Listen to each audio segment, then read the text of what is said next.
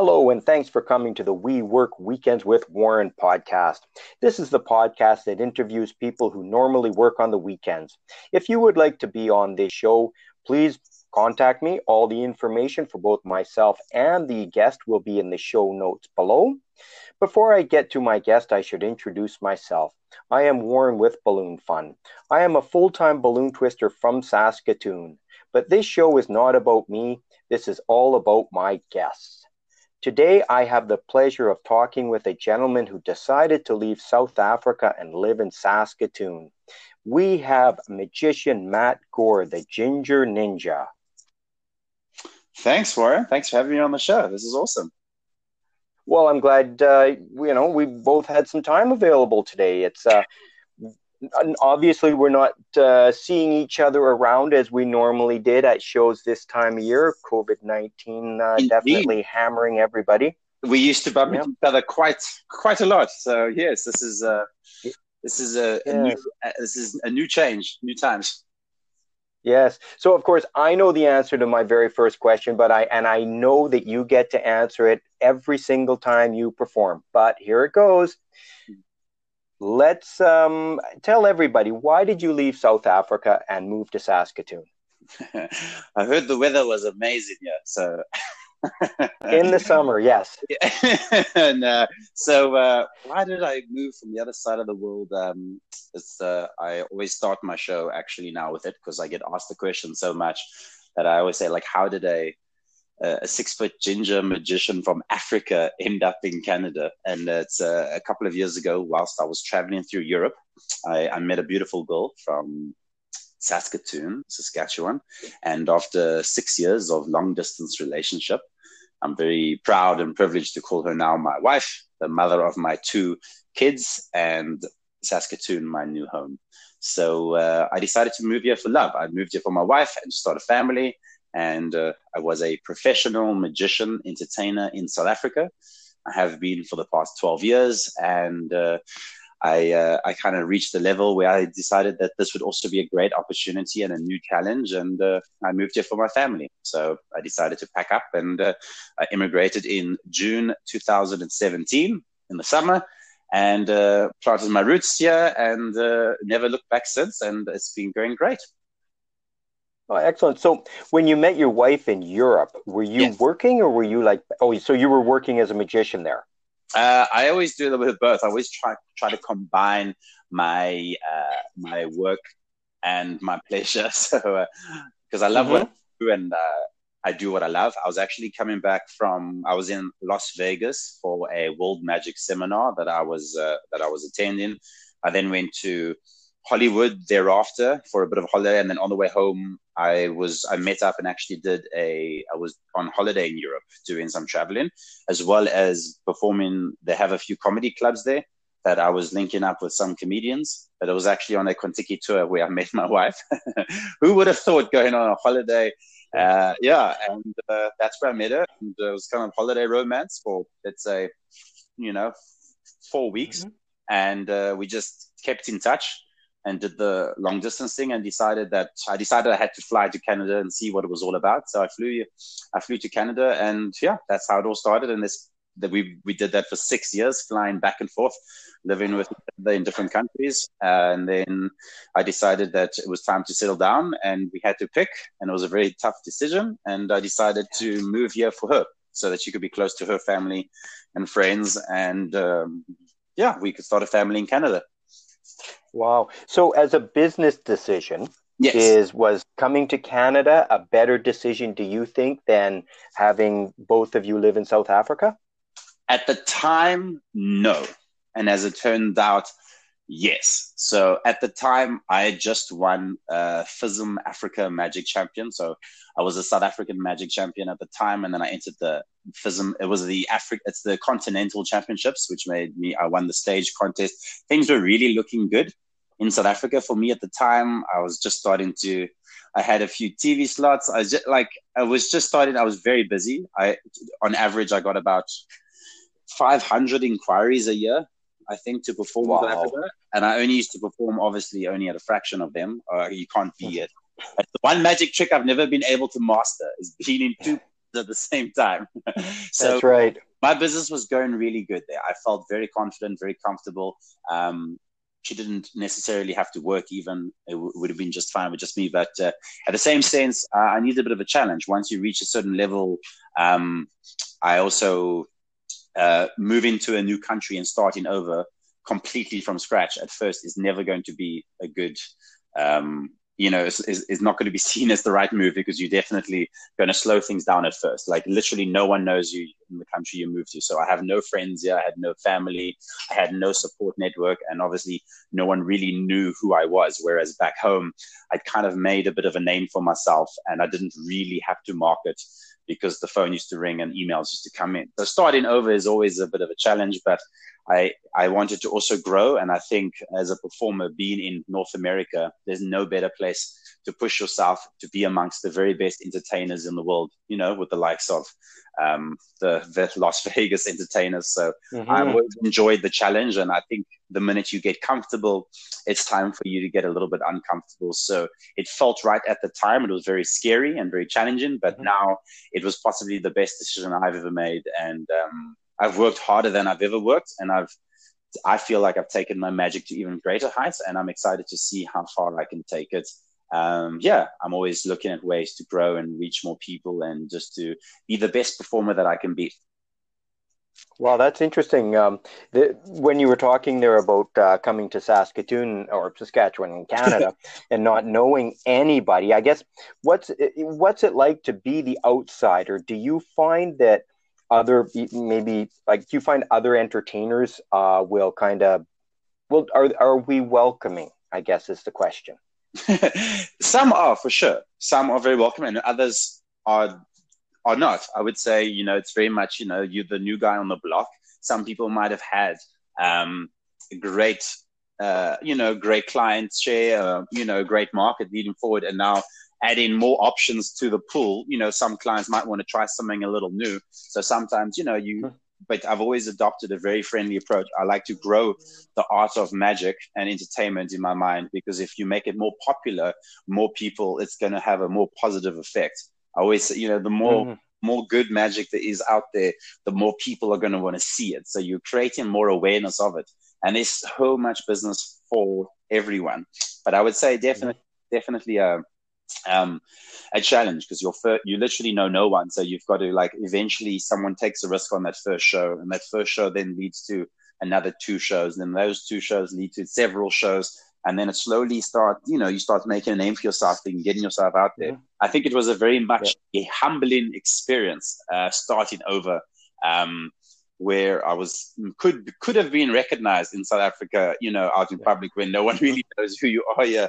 But at the same time, it's been rather exciting and a chance for you to rebrand yourself and to, it's a like, for instance, I have an accent, so I say things differently. So I'm not only an outsider from the fact that I'm a ginger from Africa with an accent.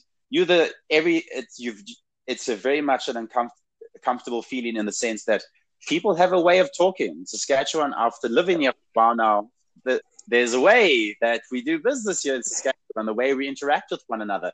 And those countries have those cultural differences. And the one thing that my career has offered me is performances in many different countries. I think I've been to 25 at least now, and performing magic in different countries. There's many different cultural backgrounds. Magic is perceived differently. For instance, I'm a comedy magician. So my humor, I have to adjust and change my humor according to the audience that I'm performing. So what I necessarily would have done in South Africa for a South African audience, I have to adjust slightly to suit a Canadian audience, which I've kind of loved in the sense of growth, because I've learned to entertain multiple audiences now from around the world, which makes you very diverse. So you can handle,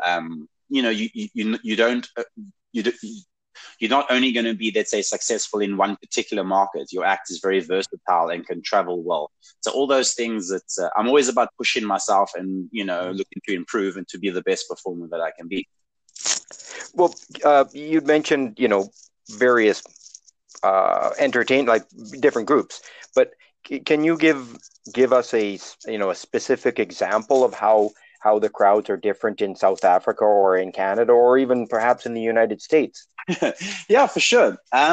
So the one thing as a magician, magicians get a very, I would say, an unusual reaction to magic depending on the cultural background or country that you're from. For instance, a juggler is the best. A juggler gets the best applause. It's universal. He throws up several objects into the air, into a beautiful formation, and as he catches the last one in his hands, he receives instant applause. It's the perfect applause cue.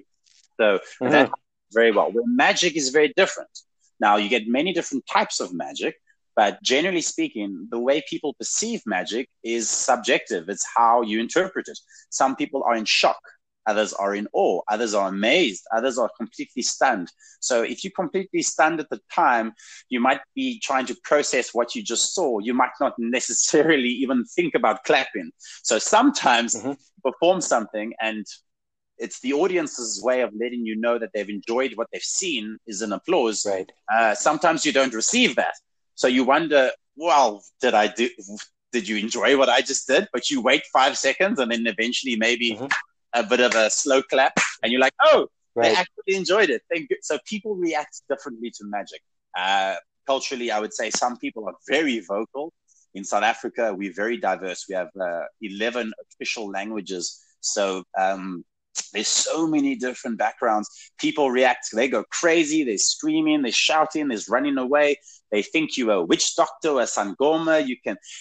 People react very differently, where the British might be jolly good. Hey, well done. Do us another trick, won't you? Like everyone, if everyone reacts a little differently to magic, it's great because no reaction is the same. So whenever I get a new opportunity to perform magic, maybe someone's never seen magic before, or maybe no one's ever seen. It's their first time witnessing live magic right in front of their eyes. So every reaction is different and unique in that sense, which makes it kind of special. You never really know what you're gonna get, so you've got to stay on your feet and just be ready to get what the audience. Yeah, some people are just scared of magic. They literally run away. And they think that you are the devil or that you killed yourself. And hold on, are you talking in South Africa or are you talking in Canada? No, in South Africa, South America, it happens to some people. They're scared. They believe in magic. They believe that what you are doing is possible. So if you make people believe that you have powers, then all of a sudden people can, they get a little frightened. So they're very hesitant, which is strange because I saw myself as a comedy magician. I always try and look at the light side of things. I'm always trying to do very powerful magic in a comedic way. So my goal is to do powerful magic. So you want your magic to look easy and you want the easy to look effortless. This is what gives you this is what gives the audience the opinion that, wow, he could actually possess powers. But I like to use humor to bring in that human element and, remind people that I'm a professional entertainer. And my goal is to not make people feel uncomfortable. My goal is to make people relaxed, laugh, and enjoy themselves. So then would the crowds, like, you still travel? I know you travel back to South Africa, and I'm sure you go to the States when you're allowed to, and you go around Western Canada as well. Like, would the crowds be any different between, we'll say, Saskatoon, Edmonton, or Las Vegas? For sure. Las Vegas has, on average, like 1 million new people every single day go through their city. It's a beautiful place for an entertainer to be because you can remain in the same theater for 20 years and do the exact same show, and your audience can be sold out every single night. Whereas a show in Saskatoon, maybe you can do 3 nights, or, once everyone's seen you, it's time to move on to the next city. So the reaction, I would say, because of the Vegas being a tourist destination, you've got many multicultural, you've got to please a lot of different type. Whereas you'll notice in Canada, if I'm performing, purely for the prairies, if I'm performing for a Saskatchewan audience, there's certain things that go over a little better with a Saskatchewan audience that, they like maybe a bit more of a relaxed approach. And there's certain things that will suit a there's certain expectations for a Vegas style show. You know what I mean? So Mm-hmm. I feel like it's ideally it's about knowing your audience and giving them what they want. A lot of the time, some entertainers blame their audience. They say, the audience wasn't good tonight. And I think, personally speaking, I think it's up to the entertainer to have done his research and know who he is performing for and to adjust his performance accordingly, to entertain for the type of client that you are performing for, and to keep those things in mind and to make your humor and your show appropriate. Yeah, of course. I've gone to some shows, and it just seems, I always think it is my job to encourage the children, because that's normally who I work with, and it's my job to get the children involved in the entire activity. I mean, when I'm doing balloon twisting, but sometimes, it just seems my this is me talking about myself, but the worst time in the world to be a children's entertainer is in May.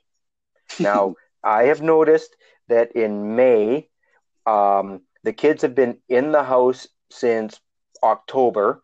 Then the parents want the party outside, and the kids haven't been able to run on the grass for 8 months, 7 months.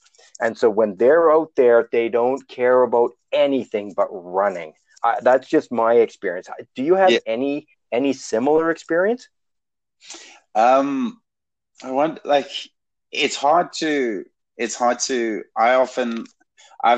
When I first started doing shows, I did a ton of children's parties, like a ton. I probably have done more than 3,000. I got quite well known as the Ginger Ninja in Cape Town, South Africa, and that's where I started off as a family-based entertainer. And you always try to diminish those distractions, because performing outside, there's so much visual stimulation, there's so much going on, and the weather can interfere with the show as well, with regards to wind, and you got so much. You always, it's about grasping the attention, so I always try and choose a spot where there's as little activity behind me as possible, where the show is taking place, so that you can have their undivided attention and to do those things. But yes, I think at first, it's a lot of trial and error. Sometimes that's why I always have the show, I would say, in the middle of the party or the event, towards the end. It gives everyone the opportunity to, if it's our show, to have a drink and meet and greet and unwind. And if it's for the family shows, the kids a chance to run around and to burn off some energy before, sitting down to enjoy some good entertainment. So, but I completely can see how it's difficult to compete when you've been stuck indoors for a couple of months, and then you step out, and you're allowed to see outdoors. It's pretty difficult to make everyone sit still and enjoy something. If what they really want to do is run around, it's probably good to let them do that for a bit and then bring it back.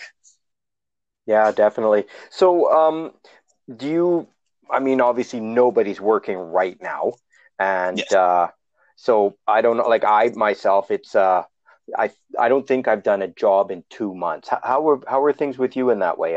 When was the last time you did a job? Okay, my last physically live show where I was in front of an audience actually was on March 9th. March 9th was my last show. And currently since then, I've had about probably around 35 postponements or cancellations. Most of them are postponed, and we're just going to get in touch to figure out a new date once things go on. So it is pretty sad that, that we can no longer perform as such, but I used the time at first to, spend quality time with the family, and I revamped all my marketing, my online site, and work on my act, so that when this is all over, I come back bigger, stronger than ever. And I'm pretty proud of the show that I'm going to bring on. And then I decided to, get creative and decide that, well, I don't sit still too well. So I decided, let's give it a go. And I decided to try my hand at doing online virtual shows. And I had to do a lot of research, and I've pretty much converted my entire office into a home studio. So my whole office has been turned upside down. I have spotlights, I have uplighters, my banners, I use my DSLR camera, I shoot in full high definition. I have an external headset microphone plugged in through USB. So I've upgraded everything. I've tried to make it as high class as I can, and I now perform virtually online via the Zoom platform or Microsoft Teams for corporate clients and private events throughout the world. That's the one opportunity that this is allowed from. So I can perform from the comfort of my own home, and everyone can enjoy the show from the comfort of their own home or office. And it's been a great way to bring employees or friends and family together at the end of the work week virtually for some entertainment, to take our mind off of things and have a bit of magic in our lives, which I think is needed more than ever in a time such as now. And sure. it's been going crazy. It was started off for fun, and I think I'm already up to 20 bookings already for the virtual shows, which is great. That'll be rolling. I've done a handful already, and I've got 2 more tomorrow. I've got 4 next week, and the calendar's slowly with the new norm, which is it's a whole new show. You can't do your normal stuff. There's no physical audience interaction, but it is an interactive show through my camera where I engage with the audience. I select volunteers. I see them through the Zoom platform. I ask you to think of things. I read your mind. I do very powerful magic. I make it funny, and I do an interactive show online for my clients. And it's just been a way that I can keep my magic alive during this time until we can, go back to doing those live shows again. So are you able to charge the same amount for a virtual show as you would for a live show? No, definitely. No. Okay. Definitely not. Yeah. What I would do, also, I'm a perfectionist. It's a blessing and a disease in the sense that I'm going to put my name on something. I try to work really hard at it. I don't want to. So I wasn't prepared to launch it until it was ready. I'm not one to just open my laptop and perform in front of it saying, hey guys, I'm going to do some magic over this. I really wanted to put effort into it so that when you see me log on, it's really like it's the best quality that you've ever seen on like a webcam kind of a thing. So I've literally turned it into like a home studio. And I think my first 2 months I'm running at it's a fraction of the price. So just to create awareness so people can see the product of what you're offering, because it's the first time I think that we are doing things like this. So, but it seems to be going great. So I'm running great. It's a fraction of my fee, and it's a great chance for you to see what I usually would do at a very reduced fee now. And I will see. I think maybe through June I might have to up the rates a little bit, just because I'm getting quite busy. But I wanted to get really good at it first before I justify a higher fee kind of thing. It's just the way I work. I work things. I want to be perfect. And I always have like 100% satisfaction, all your money back. As I do this because I love it. I don't do this to make a living. I happen to make a living from magic too. That's awesome. I don't need to be doing the virtual shows now. I always live beneath my means, and I can handle months, if not a year, without doing anything. I just, I love what I do. And I think the main reason is I think we need a bit of magic in our lives right now. And if you have a gift, I feel like you should share it with the world. And I'm just figuring out a way in which I could do that. And I can spread as much joy and happiness that I can. Well, that's fabulous. So anyway, I would like to thank magician Matt Gore, the Ginger Ninja, for being my guest today. If you'd like to contact Matt to be on the virtual show, or just follow him on Facebook or Instagram or Twitter or LinkedIn, all of those links will be in the show note below. If you'd like to contact the We Work Weekends with Warren podcast, once again, I'm on Facebook. I'm on all the social media. So give me a call for anything, but really call magician Matt Gore, the Ginger Ninja, first. Thanks a lot for being on the show today, Matt. Thank you for having me, Warren. I appreciate it. It's great to catch up with fellow entertainers during this time. And thanks for having me. It was a lot of fun. Okay, you're welcome, and we'll talk to you later. Bye.